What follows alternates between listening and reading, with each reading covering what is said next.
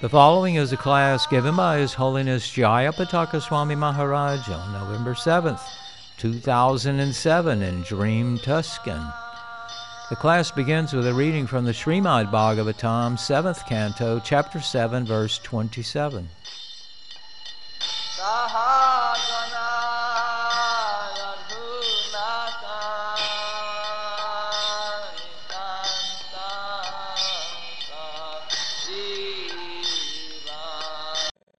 Tadvaro hi samsaro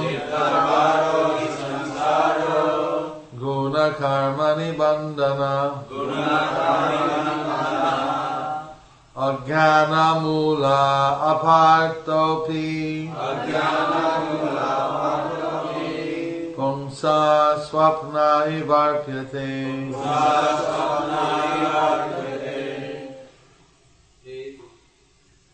Translation by His Divine Grace, A.C. Bhaktivedanta Swami Prabhupada. Yes. Through polluted intelligence, one is subjected to the modes of nature, and thus one is conditioned by material existence, like a dreaming state in which one falsely suffers. Material existence, which is due to ignorance, must be considered unwanted and temporary. Translation with repetition. Through polluted intelligence, one is subjected to the modes of nature.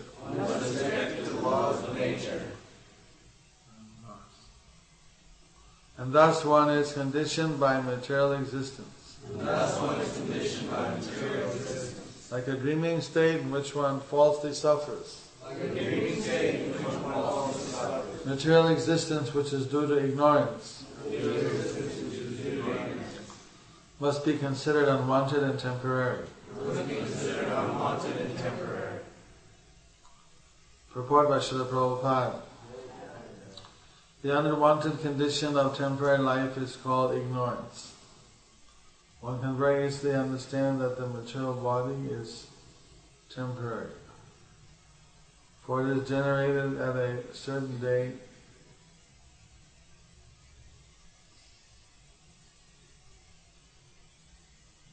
Because of ignorance, one is put into temporary bodies one after another.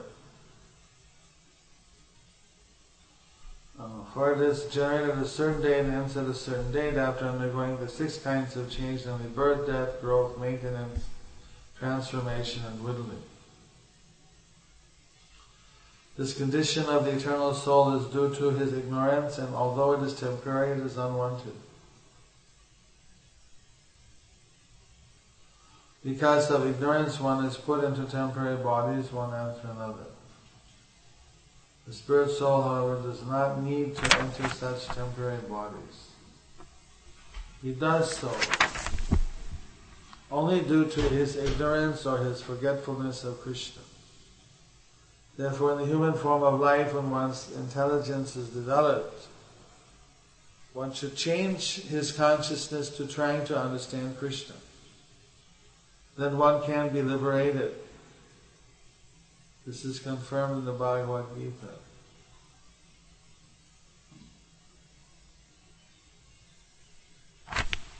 Then one can be liberated. This is confirmed in Bhagavad Gita 4.9, where the Lord says, Janma karma chame divyam evam yo vedi tattvataha chaktva deham punar janma naiti mameti sorjuna. Translation. One who knows the transcendental nature of my appearance and activities does not, upon leaving the body, take his birth again in this material world, but attains to my eternal abode, O Arjuna. Thus one understands Krishna and comes to Krishna consciousness. One must continue in material bondage. To end this conditional life, one must surrender to the Supreme Personality of Godhead. In Indeed, that is demanded.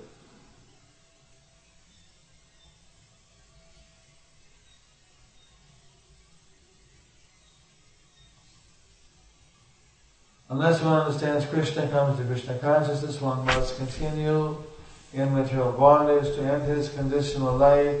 One must surrender to the Supreme Personality of Godhead. Indeed, that is demanded by the Supreme Lord Sarvadharman Parityaja Mamekam Saranam Braja. As advised by Maharaj Rishabdeva, Nasadu manye yato atmano yam asannapi kleshada asadeha. One must be intelligent enough to understand that although one's body is temporary, it will not endure for long. As long as one has a body, he must undergo the pains of material existence. Therefore, by good association, by the instructions of a bona fide spiritual master, one takes to Krishna consciousness, his conditional life of material existence is vanquished, and his original consciousness, known as Krishna consciousness, is revived. When one is Krishna conscious, he can realize that material existence, whether one is awake or dreaming, is nothing but a dream and has no factual value. This realization is possible by the grace of the Supreme Lord. This grace is also present in the form of the instructions of Bhagavad Gita. Therefore, Sri Chaitanya Mahaprabhu's mission is for everyone to engage in welfare activities to awaken the foolish living entity. Especially in human society, so that he may come to the platform of Krishna consciousness and benefit by liberation from conditional life. In this connection, Srila Madhvacharya cites the following verses. Dukkha rupo pi samsaro buddhi purvam avapyate yatha swapne siras chedam swayam kritvatmano vasa tato dukkam avapyeta tatha jagarito pitu jananapyatmano dukkam avasastu pravartate. One must realize that the material condition of life is full of distresses.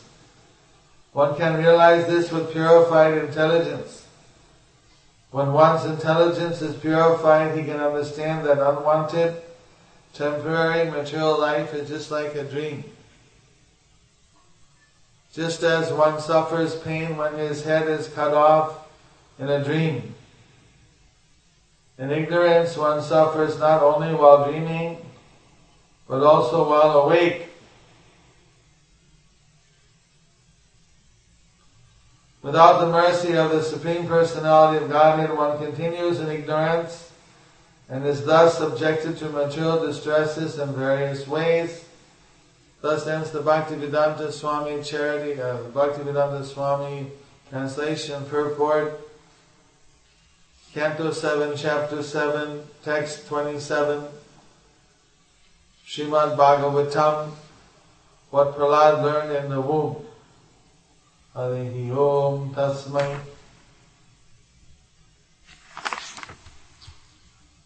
This is a very interesting verse, simply explained by Prahlad to his fellow students.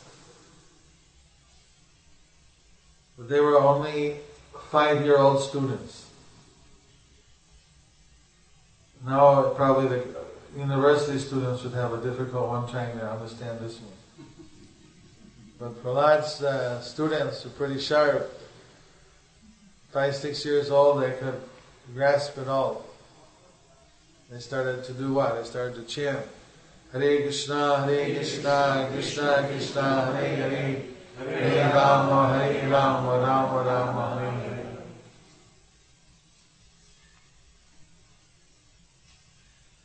We're put into this dreaming state of Maya, where we're identifying with our bodies. Therefore, whatever the body experiences, we think it's happening to us. Just like in a dream.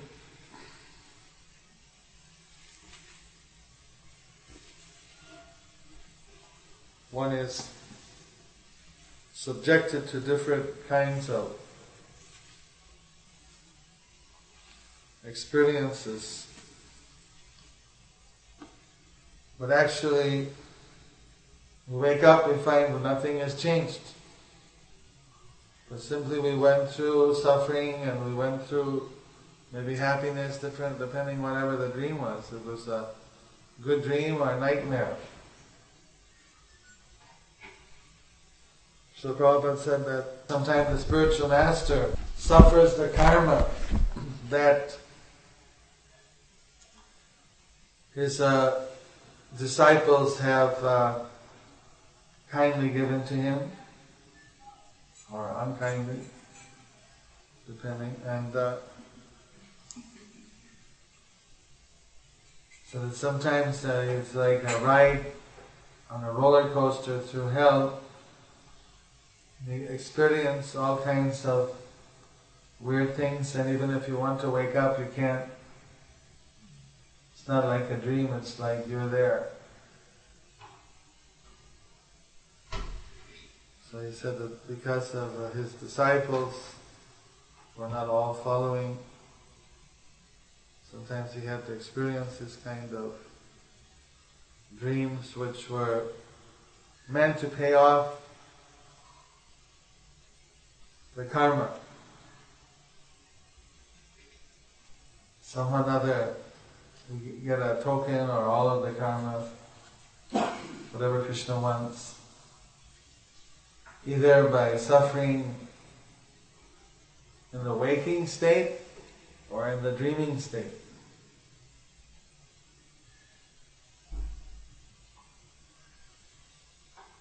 So like this, the dreams are a way we can also suffer and enjoy some of our reactions. At the same time, it's only a dream, nothing changed.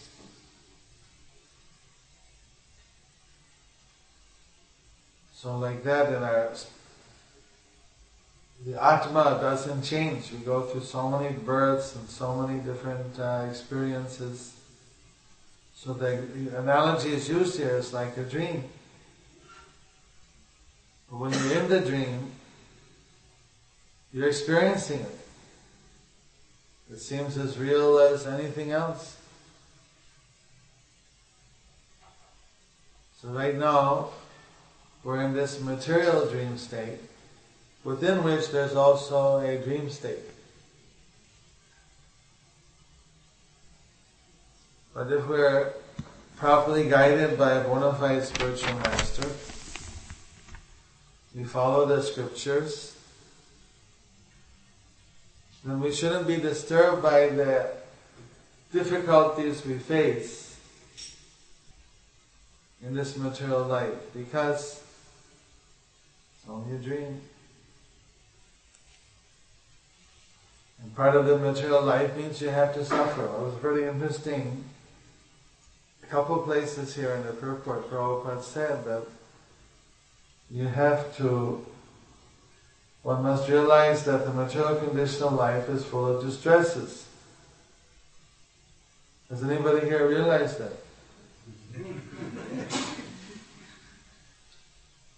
She didn't yet.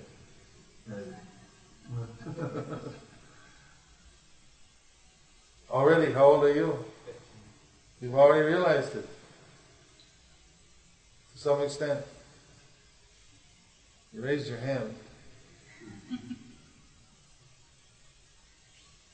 Until we realize it, and we get some experiences to help us to realize it. Without the mercy of the Supreme Personality of Godhead, one continues in ignorance and thus subjected to material distresses in various ways. We're just in Well, I say just, that was a month ago or so in Mayapur. That time I went to see Nirguna Prabhu, who was my god brother. I don't know if you know Nirguna. He was an active book distributor and very pleasant devotee. And he was taking some kind of a alternative medicine for curing his cancer, but he had a strange cancer that kind of wrapped around his spinal cord, so they couldn't operate on it because they feared that they would destroy his spinal cord. It's all. It was right behind his lungs, and had trouble breathing, and different, very complicated situation. But that was the Radhastami, and so then they brought him over to Radharani's Abhishek, and although he couldn't stand up on his own, there was some strong devotees lifting him up. He performed the Abhishek. And just before I left, when I saw him, then he said that, actually no, I just realized that, I'm not going to make it. And I feel a big relief. There's a big struggle trying to exist.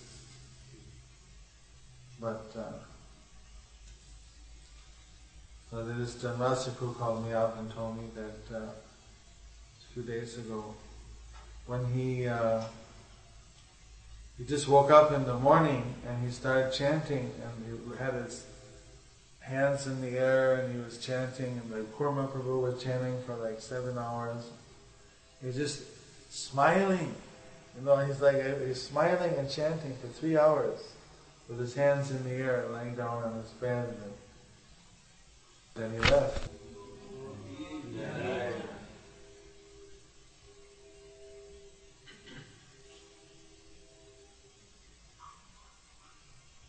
Usually in the hospital, people don't die smiling. Don't know what he was seeing, or if he must have been seeing something very nice. I have a disciple who's she was serving with her husband in a Soho restaurant in England,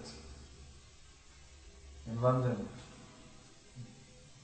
And then she heard her father went into coma. I don't know, it was a heart attack or a stroke or something. And then so she flew down to see her father, who was in Buenos Aires. And he's in the hospital in a coma. And his mother and sister, and maybe some other relatives were there. When she entered the room, like everybody's so stressed out because the father's in a coma and he's dying and don't know what to do. You heard this? And then the sister started shouting at her. You and your Hare Krishna, all these things you're doing. Now look at our father, he's in a coma. Now what can this do? Now what's going to save him? And like this time, in Spanish, shouting out at her. So I just got here, let me see what I can do. So then she took the Bhagavad Gita and started reading it to her father. And verses and translations. Somehow, the sister was looking and as she was reading, and she said, "Mom, look at Dad's smiling." And the mother said, "No, he hasn't smiled for 10 years." "Oh, really? He's smiling." And then they had, then she looked at it and she, Mamma Mia and Holy Mary. He's really smiling. And then the nurses and doctors, they never saw somebody in coma smiling. But as soon as she would stop reading, then, his smile would... So the nurse, the doctor, we don't know what's happening, but if he's smiling, he must be in a good place, must be... So then the mother, the sister, everybody who was before negative, they took turns in reading the Bhagavad Gita to keep the father smiling.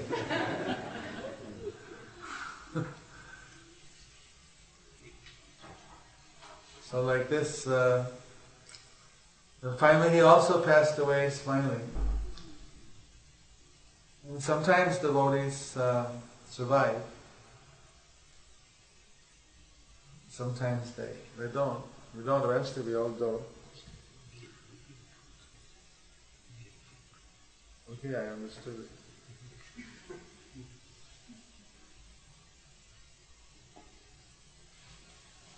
So part of the reality of this world, everyone who's born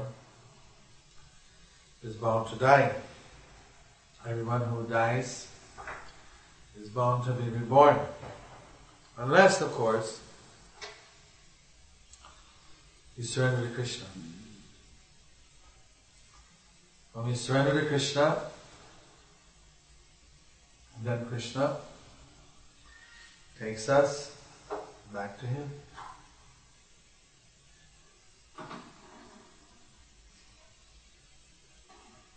I was thinking while I was reading this, it's like a great movie,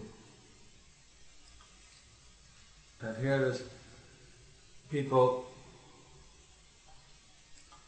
who misbehave, they're put into some kind of a dream state perpetually, but what their dreams are can be monitored by the supervisors, and when they actually become rehabilitated, then they're woken up.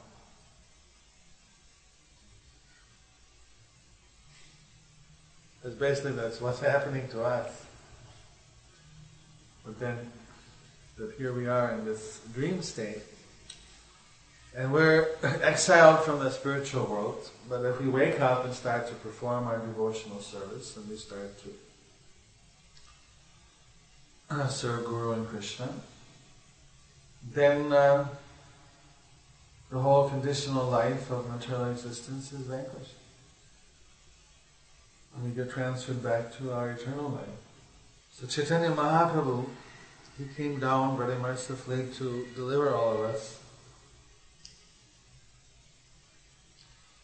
making devotional service as easy as it's more easy than it's ever been. Says Govinda Das, Keval Ananda Kanda, simply giving us the blissful part. Otherwise, in previous yugas, people doing really, to do deity worship, we need a particular bent of mind, or to do fire yagyas and meditation and tapasyas, devotional service, but a bit difficult, relatively speaking. Or to speak of other kinds of yoga where it's really tough all the way. Ashtanga yoga. So here, in this yuga, some places it says how Kali Yuga is the worst place because there's so much suffering. I was reading recently how Mother Teresa, when she saw so much suffering in the world, she actually started to doubt whether there's really, how can there be a God? How can he allow people to suffer so much? This is kind of shocking, because somebody was being proposed to be a saint and she was having doubts whether there's a really God. But she saw some pretty heavy suffering, so maybe it was really emotionally hard. But in our Krishna consciousness, we understand that Krishna, he creates the material world, but he allows it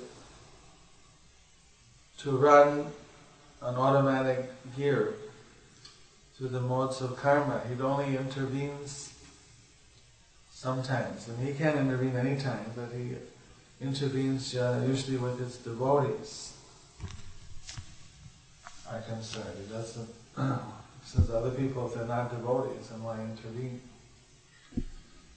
He reciprocates. They ignore him, he ignores them.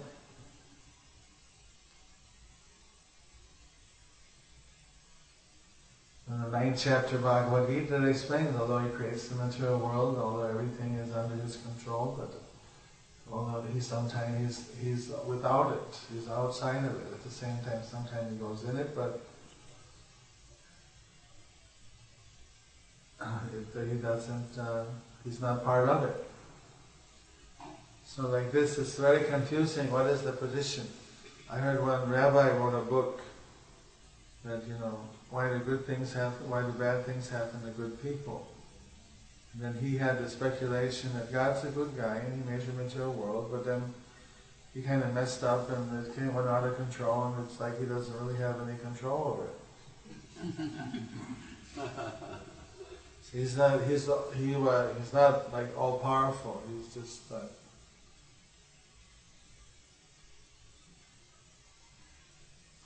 but actually, maybe that way for Lord Brahma to some extent. Because sometimes things get so messed up in the universe that Vishnu has to come down and straighten everything out. There's this pastime about some heavy wars in the Srimad Bhagavatam. Padma Purana, there's also some wars. There's a story about the Mura demon, from where Krishna got the name Murari. That I don't remember, I don't know if I read how he got his powers.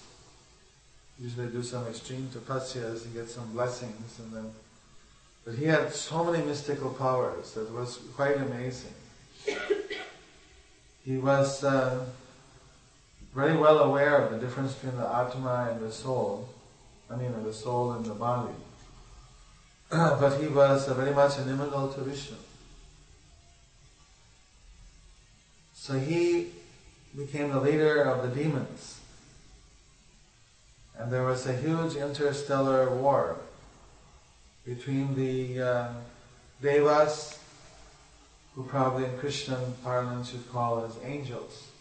Material angels are different categories of angels. Parshadas are the spiritual ones. But between the Devas and the demons. And Mura used his mystical powers so that the Devas couldn't tell who was the demon and who was the Deva. He made all the demons look like angels. So all of a sudden this fellow angel, fellow Deva would attack you, and so you don't know who to attack. Sometimes they'd attack. No, I'm on your side. No, so it was like completely. How can you fight if you don't know who's your enemy? And that's kind of what's happening in Iraq now. I guess people walk on the street and all of a sudden they get blown up because somebody just pushes the landmine button or whatever. You don't know. It's like a guerrilla warfare. Terrorism. You don't know who's your enemy and who's your friend. Sometimes innocent people get killed. Well, this was a war zone, complete battle, but the demons knew who the Devas were, but the Devas couldn't tell who the demons were. So the Devas were getting defeated.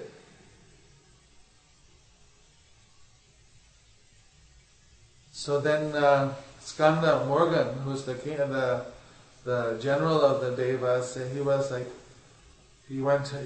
getting confused what to do. So I think he prayed to Brahma to help out. That they need how can they fight like this? So by Brahma's prayer, then Vishnu, he came into that flew on Garuda, and with his Sudarshan Chakra illuminating brilliant light, then it was like everybody got exposed, who's who. And then the Devas could, get into fighting. Normally the Devas can win, but this was like so many mystical powers that Mura demon had that he was tipping the balance on the side of the demons. But once the Devas, when Vishnu came in, then things started to balance out. So then the Mura demon, he came up with a new plot.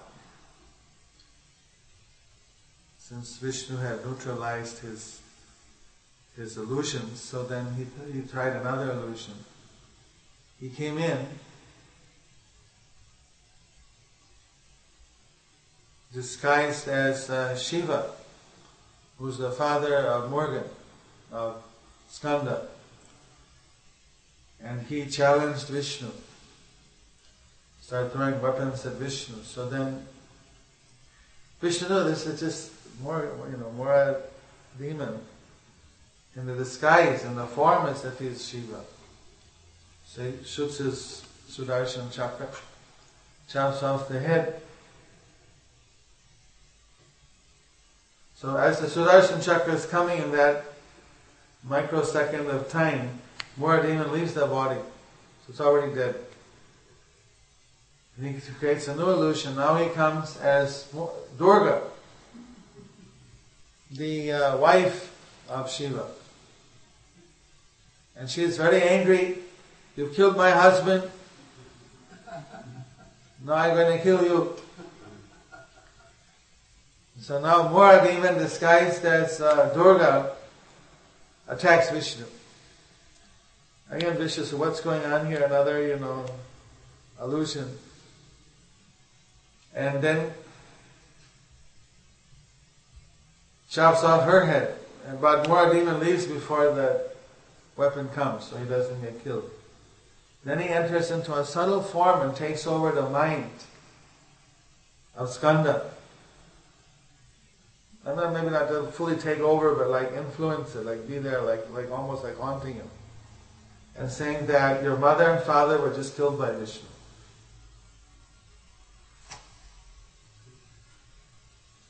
So then even Skanda for a minute he got bewildered. And he's like thinking of that I have to do something to revenge from mother and father. So like this, Mora was expert to create fights between, like he was having the Devas kill the Devas because of the previously. Now he was trying to get Morgan to attack Vishnu. So when Morgan be killed, it'll be an easy job to finish the rest of the demons, the Devas. But then somehow Brahma came down and saved Morgan from attacking Vishnu and said, this is all illusion of Mora. Look in Kailash, use your powers, look in Kailash. Your mother and father are there, they're not dead, this was all illusions by Mora. And he looks, oh yeah, hi mom, hi dad,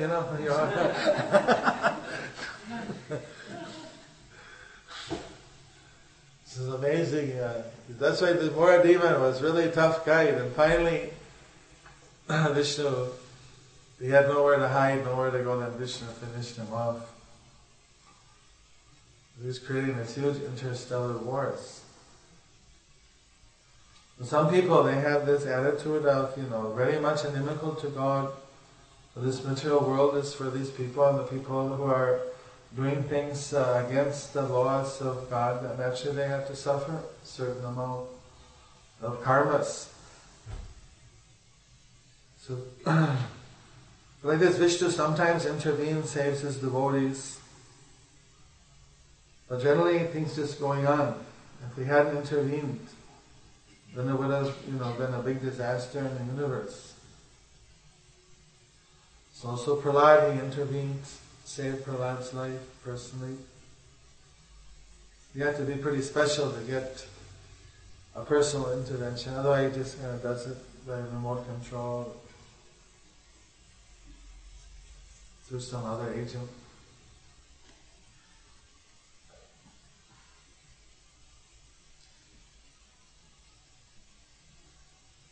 So we're locked into this dream state here in the material world, falsely suffering and sometimes falsely enjoying. And this material existence is pretty. So many big thinkers there, and this illusion.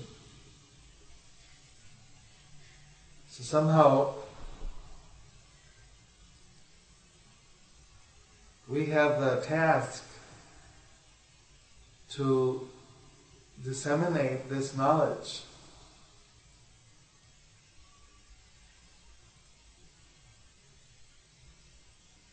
Kali's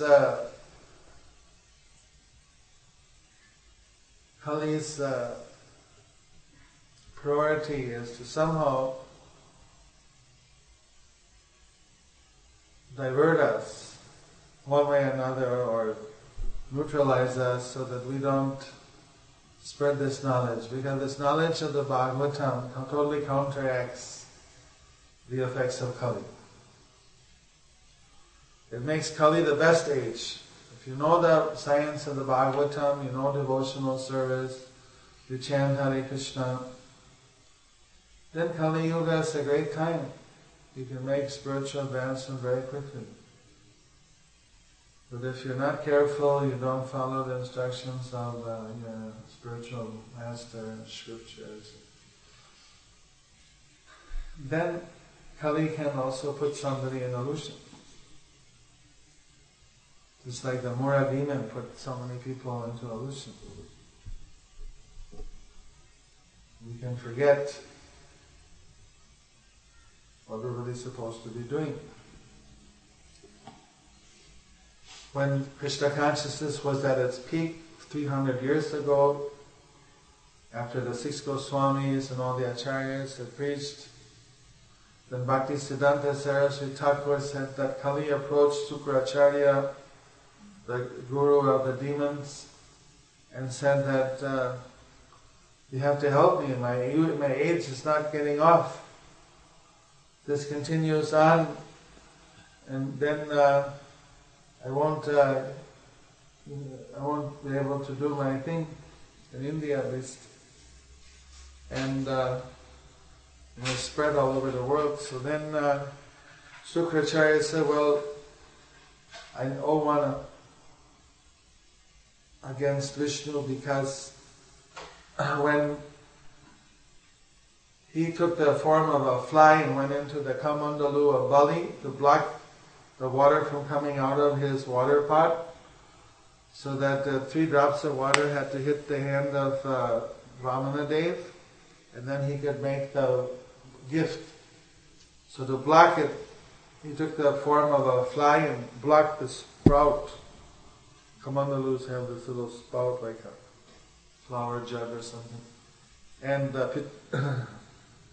so then Vishnu took pusa grass and popped him out from the water pot.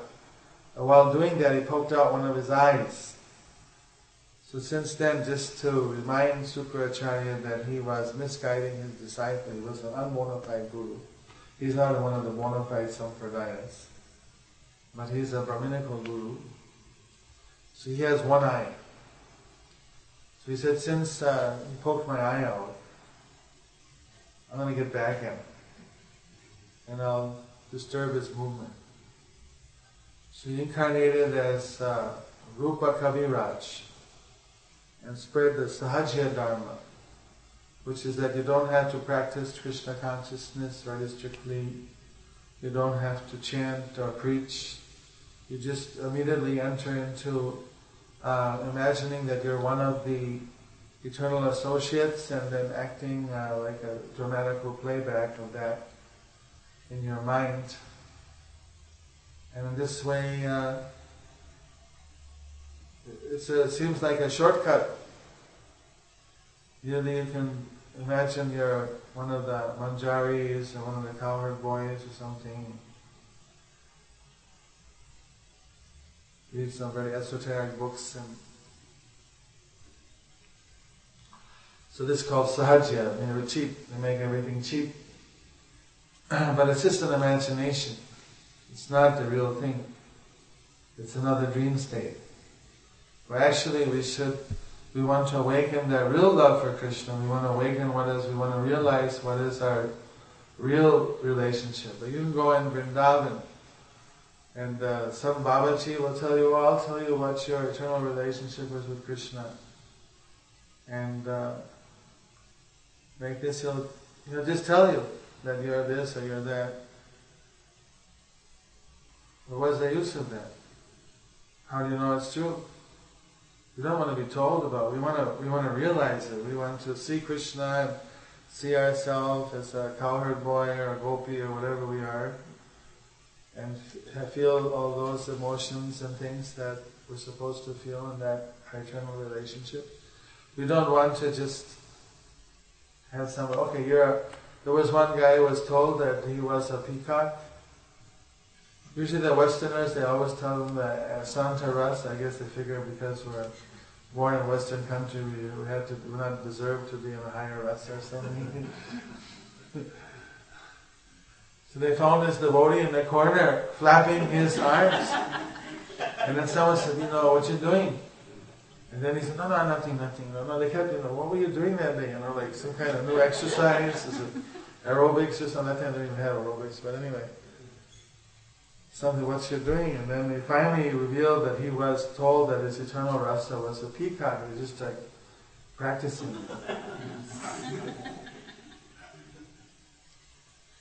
So like this, cheaters and the cheated.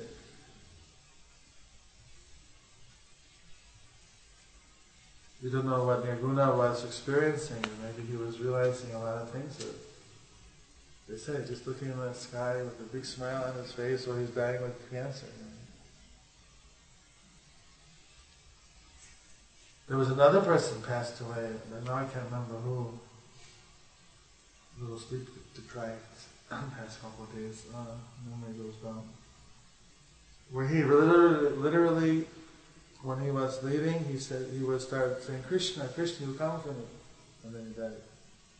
Or Prabhupada or something, I can't remember right now. Prabhupada, who was that?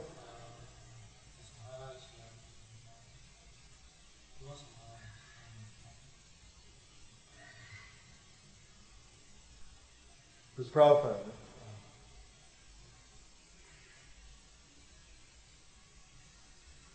So Prabhupada came, took him back. So while we're in the dream, we have to, while we're here in this material world, this is we play out our duties. That's why it's important if we can play out our duties, play out our Krishna conscious duties, for whatever ashram happens to be, whichever ashram we take to fight this war with, then we have to follow the rules of that ashram. Someone may switch from one ashram to the next.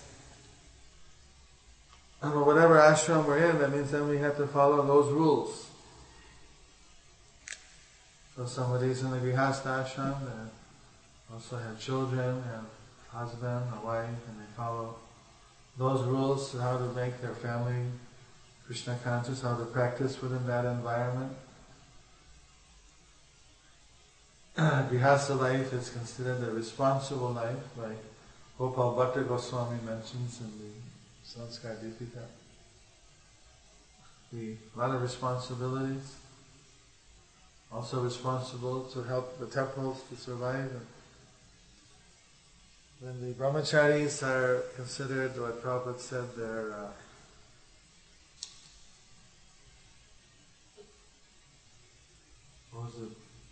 free. Little free life. They don't have so many responsibilities. So we give them spiritual things to do, but materially they don't have so many responsibilities necessarily.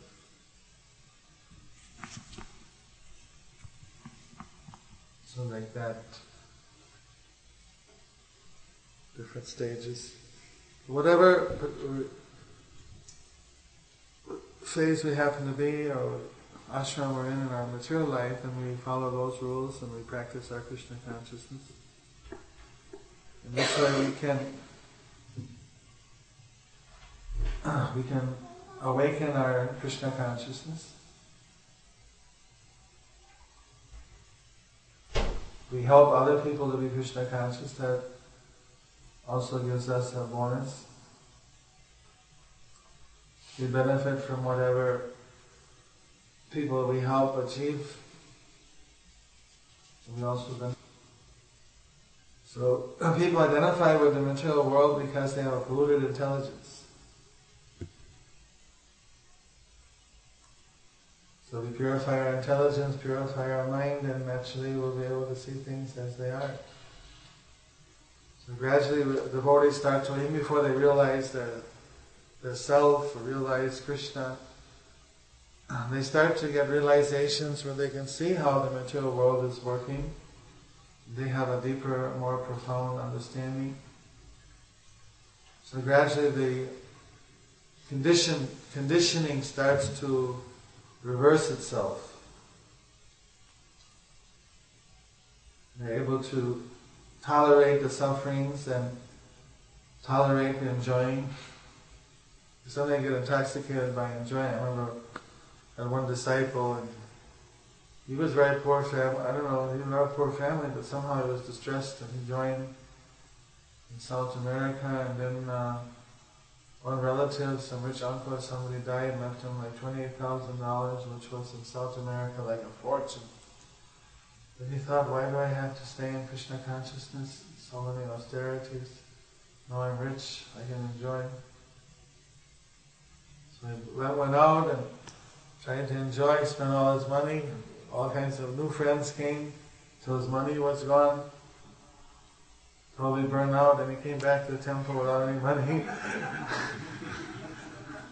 The Lord said, anyway, Krishna is so merciful. He doesn't seem to learn, I go, somewhere like this. Material life sometimes can trick us with happiness. I think now I can be happy, and our priority to be Krishna conscious goes down. Then when we're far from Krishna, then Maya sometimes, Krishna's mercy lets Maya smash us, and that helps us to remember that, what am I doing here? I was so happy when I was a Krishna conscious person, and now I'm in Maya, I'm suffering like anything. But initially you don't think that. Initially you get tricked by happiness sometimes. So one has to be very careful. We want to do everything to please Krishna. We don't want any shortcuts. We don't want any deviations. We just want to do the proper thing, which will be the most pleasing to Krishna. To be sure, that's why we always should consult with the spiritual master. Be sure that things are according to the scripture.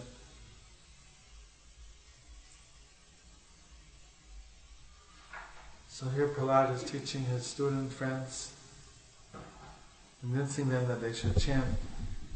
Like that, each one of us, wherever we are, if you're working or if you're students or in the family, how to convince your children to be Krishna conscious. How to convince your friends, your neighbors, your work colleagues, when you get an opportunity. And some disciple who was working for AT&T, and she was a bit too much outgoing, so people tend to have to be pretty, what's it called, tactful. If you're gonna. But somehow people knew that she was a devotee. I mean, she knew because she was like, pretty outgoing about it. But I told her to lay low because. But then one day there was a lady came up to her and said, I just lost my mother, father, somebody who was very dear to me. I know that you have some spiritual knowledge and you know about these things. Can you please tell us, how can I meet you later? You can tell me something so I can deal with this better. So you can be there for people, be there to be able to help. It was amazing. Yesterday when we were flying from LA to here, on US Air, I was in 3C and my secretary was in 3E. So then there was a lady who sat down in 3D. I said, can I switch with you? So I can sit next to my friend. He said, oh, so we switched. Then there's this lady in the window seat, and she's talking like really loud, and I'm just gently making some emails on my hand computer. And the guy comes and says, you should close your computer out, because we're going to close the door of the airplane. I said, when you close it, I'll turn it off. Well, no, we can't close it until you turn it off. That was a total scam. I've been flying. And then, but this lady's shouting on her phone, yeah, and then, get in my case, what about her? I didn't say that. I didn't say, but he could pick that. I didn't say anything. But then she got on her case, and then we all turned off our. They were complaining how the door's open. We don't know when they're going to close it. Why? Usually, once they close it, they tell everybody to turn off here. You start talking, and then so they said, we're vegetarian, and she was talking with my secretary from Malaysia. She was fascinated by Malaysia because her mother went to Malaysia or something. But at one point she broke down. She said, she's got this great job and everything. She's going around selling things to Chevron and big companies. But she's suffering so much in her family life and this and that. I don't know what to call it. She started crying, right? Right in the plane, started crying. Then we were talking, we were saying how we're vegetarians. So vegetarian, okay, but why? And then I explained why we should be vegetarian. And so, okay, the animals, the fish are okay, right? It's fish. Then I explained how a fish can eat anything. They're like scavengers that if there's a dead body in the water, they'll go and they'll eat even a human dead body. So they eat fish. It's like, oh, don't tell me anymore. I'm never going to eat fish again. Oh, no. You know too much. If I keep asking you questions, I'm not gonna. My whole life's gonna change. But at the end, she took Panchatattva and Hare Krishna mantra. Said, please keep in touch with me when I come and visit you in India. So it's amazing. Sometimes you meet people. Usually you don't meet anybody. It's rare, but sometimes you do meet. I met one multi-billionaire that said he was willing to help us. So I have to follow up on that one. They had just given $1.5 million to the orangutan thing in Malaysia. Save the orangutan. So you do meet people, and I remember one time I was flying from Calcutta to Bangkok, and I had a reservation in business class, and they said, sorry, but somehow your reservation got lost, and I had to put you in economy. See a business class ticket. I don't know what happened. We'll refund you the difference later. Do that, I was just starting to travel, so I was a little impatient. What's going on? No, I just take it all.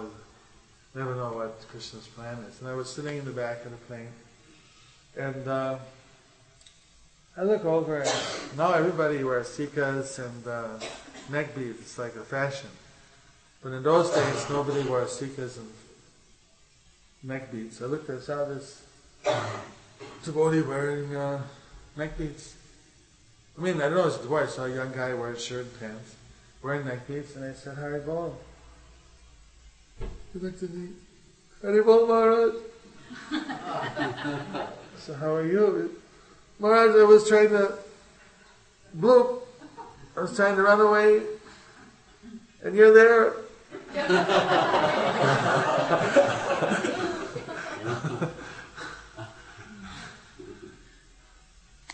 So Krishna canceled. So like Krishna must have intervened, canceled the rest of it. Put me. How did I end up in that seat right next to him? Aisle opposite aisle, right? But these things happen to me all the time. Sometimes I give a class. At the end of class, someone walks up to me, Maharaj, who told you about my problem? Why are you picking on me? I just like that. I walk in. I don't know a lot of the devotees here, But this person was sure I was just talking to him. It was just like, we just prayed in the beginning. I always prayed, Krishna, just use me as an instrument, speak through me. So I may not know even what I'm saying is how it's relating to different devotees, but it may have some special message to them. So like this, we're trying to serve Krishna, be an instrument in His hands, and see how many people we can say. We'd like to right now This lady was telling us all about this Krishna and the 7 days and the 7 months and the 7 this and that and how there's going to be the Antichrist and all this. And so what we know, there's a 10,000-year golden period which is just about to start. It's just starting now. It's just a twilight, but we have to actually activate it. She said, that sounds good.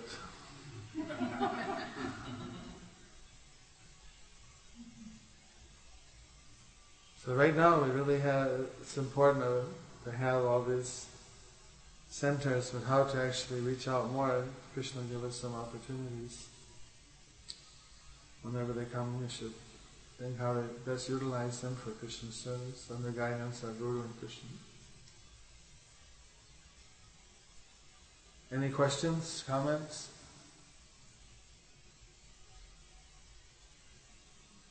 Sanamini? You were speaking about how Krishna generally, or Vishnu, interferes, or not intervenes, only in rare circumstances with great devotees. But not only great devotee, it could be any devotee, but not for a demon, not for demons and non-devotees so much. But sometimes I think, even if I do something, stub my toe or get a parking ticket, I'm thinking, why is Krishna allowing this to happen? But by your explanation, I'm seeing that it's very rare, and it's how it's getting backed up. I think that Krishna's going to be orchestrating every life, so we don't suffer. And also talking about the material world, we suffer. So through suffering, and realization. If it's too nice, you want to stay here. You wouldn't get so. Maybe you want to stay, as a conscious thing because you're a senior devotee, but you may not take it, so much of a priority to get out. Might kind of start to slide. So you never know. You never know what. Right now, in some countries, we have. A police guy gave a ticket to a devotee. They gave him a book, and he became a devotee. Maybe Krishna wanted to send you that policeman. Did he take your ticket? Okay, you deserved it anyway. I'm sure they didn't give you a ticket for no reason. But then maybe give him a book, give him a prasad, invite him to the restaurant. Who knows? Perhaps become devotees too. I haven't heard of too many in America, but in Europe, there's all kinds of. In England, in Russia, there was this policeman. I got a picture of him, right? You were with me in Russia, there, or was he not? Anyway, he's wearing, it was at the farm, at the festival in the Black Sea. I stood with one of these. He's a devotee cop with his uniform.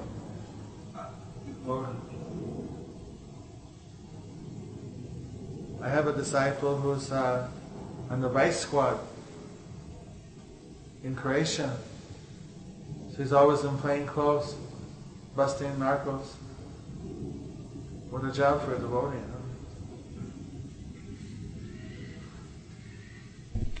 But he's also a good preacher. The devotee who met me at the airport is an IRS officer. He checks the computers of the big corporations, see if they're cheating.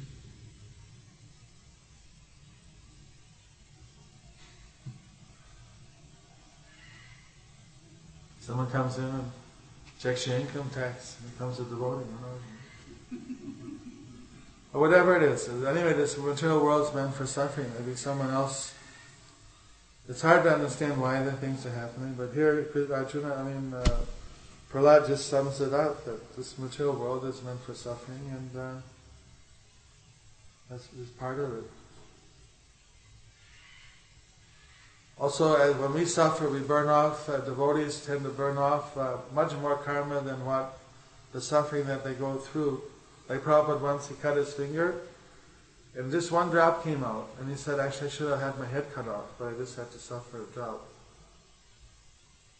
So who knows how many karmas you burned off by that parking ticket, or whatever it was.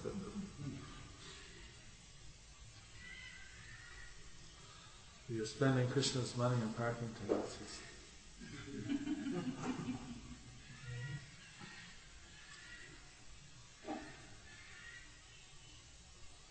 Yes, Prabhu? This talk a little bit about people leaving this world, and as I recall, Prabhupada said something to the effect that it's got 8 million non-human forms. So what I'm wondering is that it seems we have this idea that you sleep too much, you come here, there's a correlation here, that you don't go down necessarily to the lowest rung on the ladder, you could say, whether that is in the local journey, whatever.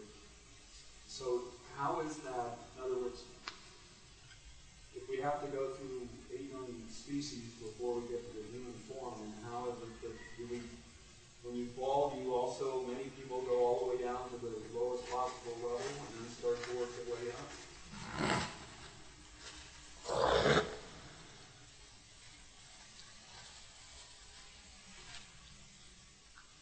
There's a verse in the Bhagavad Gita, I don't have that one by heart, where I think it's in the 16th chapter, the demons and devotee, the demonic. But some people are so demoniac, or maybe it's in the 4th, but some people are so demoniac that Krishna puts them into very low births, so that they because they're so much inimical to him and they're so demonic, he puts them down and they're so far down that it's practically they never get back. But then there's no perpetual, but by the time they work their way up again, and then so what exact birth that is, where they start off as a germ, they can come up from bacteria to work their way up again, or how it works. But that's because they don't want to know anything about God. They don't want anything to do with spirituality. They want to be in ignorance. It's also it's not they're given what they want. They want to be in total ignorance. So if you're just some kind of really low organism or some low kind of entity that has very little developed consciousness, then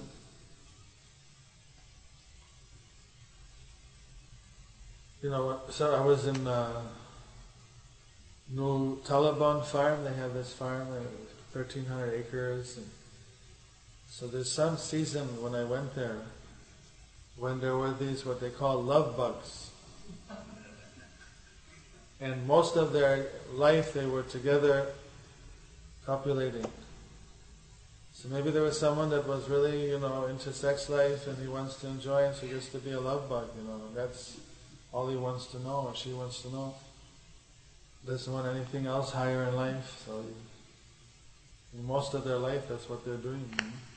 Seems smashing against your windshield.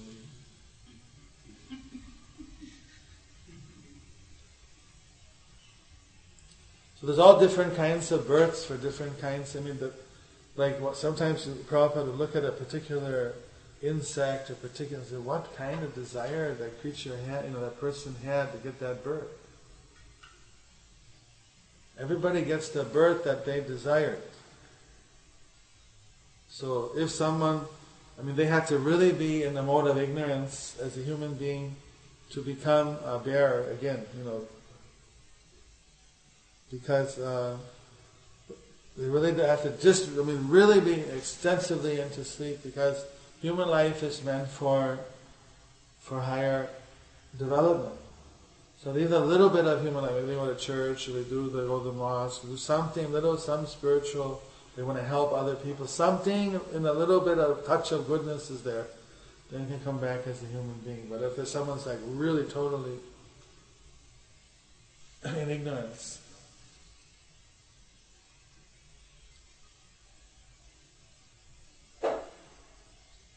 to such an extent that particular birth fits them right just to the T. It's exactly what they want.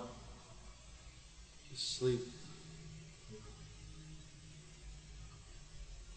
Or otherwise you get cases where people are temporarily in a strange state of consciousness and they take birth, like Bharat Maharaj, where he got so much attached about his deer. Then he died in deer consciousness, but he could remember his previous births. So that was like a rude awakening for him, like how I blew it. So the next life he came back as a Brahmin. In the Purana there's a number of stories like that, different people that might take birth as an animal but they remember. Or just for one, like in the Padma Purana about the 5th chapter of the Bhagavad Gita glories. There's this whole long story how this man was a world-class musician, but because he was such a famous musician, he was the royal musician of the emperor, but he would always have illicit relations with women, because they're musicians, they whatever they attract. So then his wife was very upset with him, obviously, and then she decided at one point, and she got this strange idea that if she has an affair, then that will make her husband be loyal and faithful. But something happened when she had an affair, and he objected, and then had this argument. Well, you're doing it, but you're a woman. Men can do it. Whole horrible thing. But then what happened? She got attached to the other guy, which she didn't expect. She was just doing it as a show to get her husband back.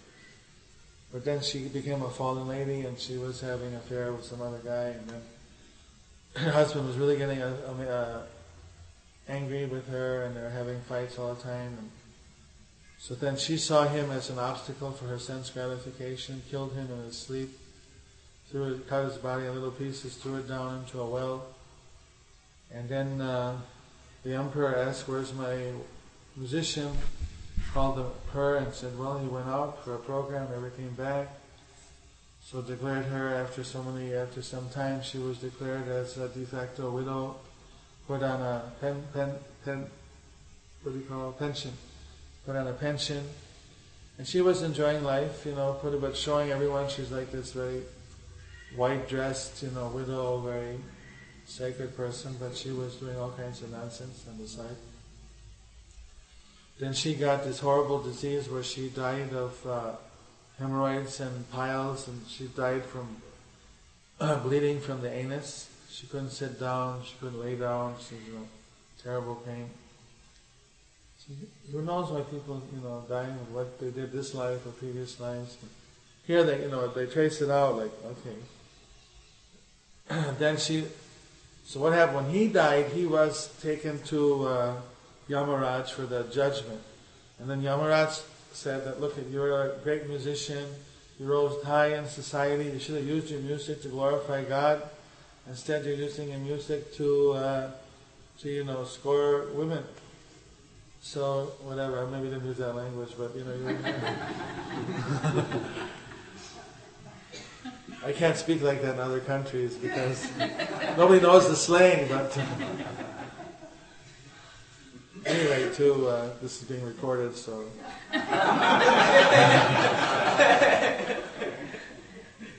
anyway, he got sentenced to taking birth as a vulture because he's a high flyer, but he's a low looker. He flies very high, but he's just looking down for dead bodies. So Prabhupada used that enough. Then when she died, she was taken, and then Yamaraj said, "Well, you had to show that you're a very pious lady, but you were doing all these sinful things. So you're actually like you're like a bird brain. You look pretty like a bird, but you got no intelligence. How to utilize you at this great position in the empire." So she became a parrot.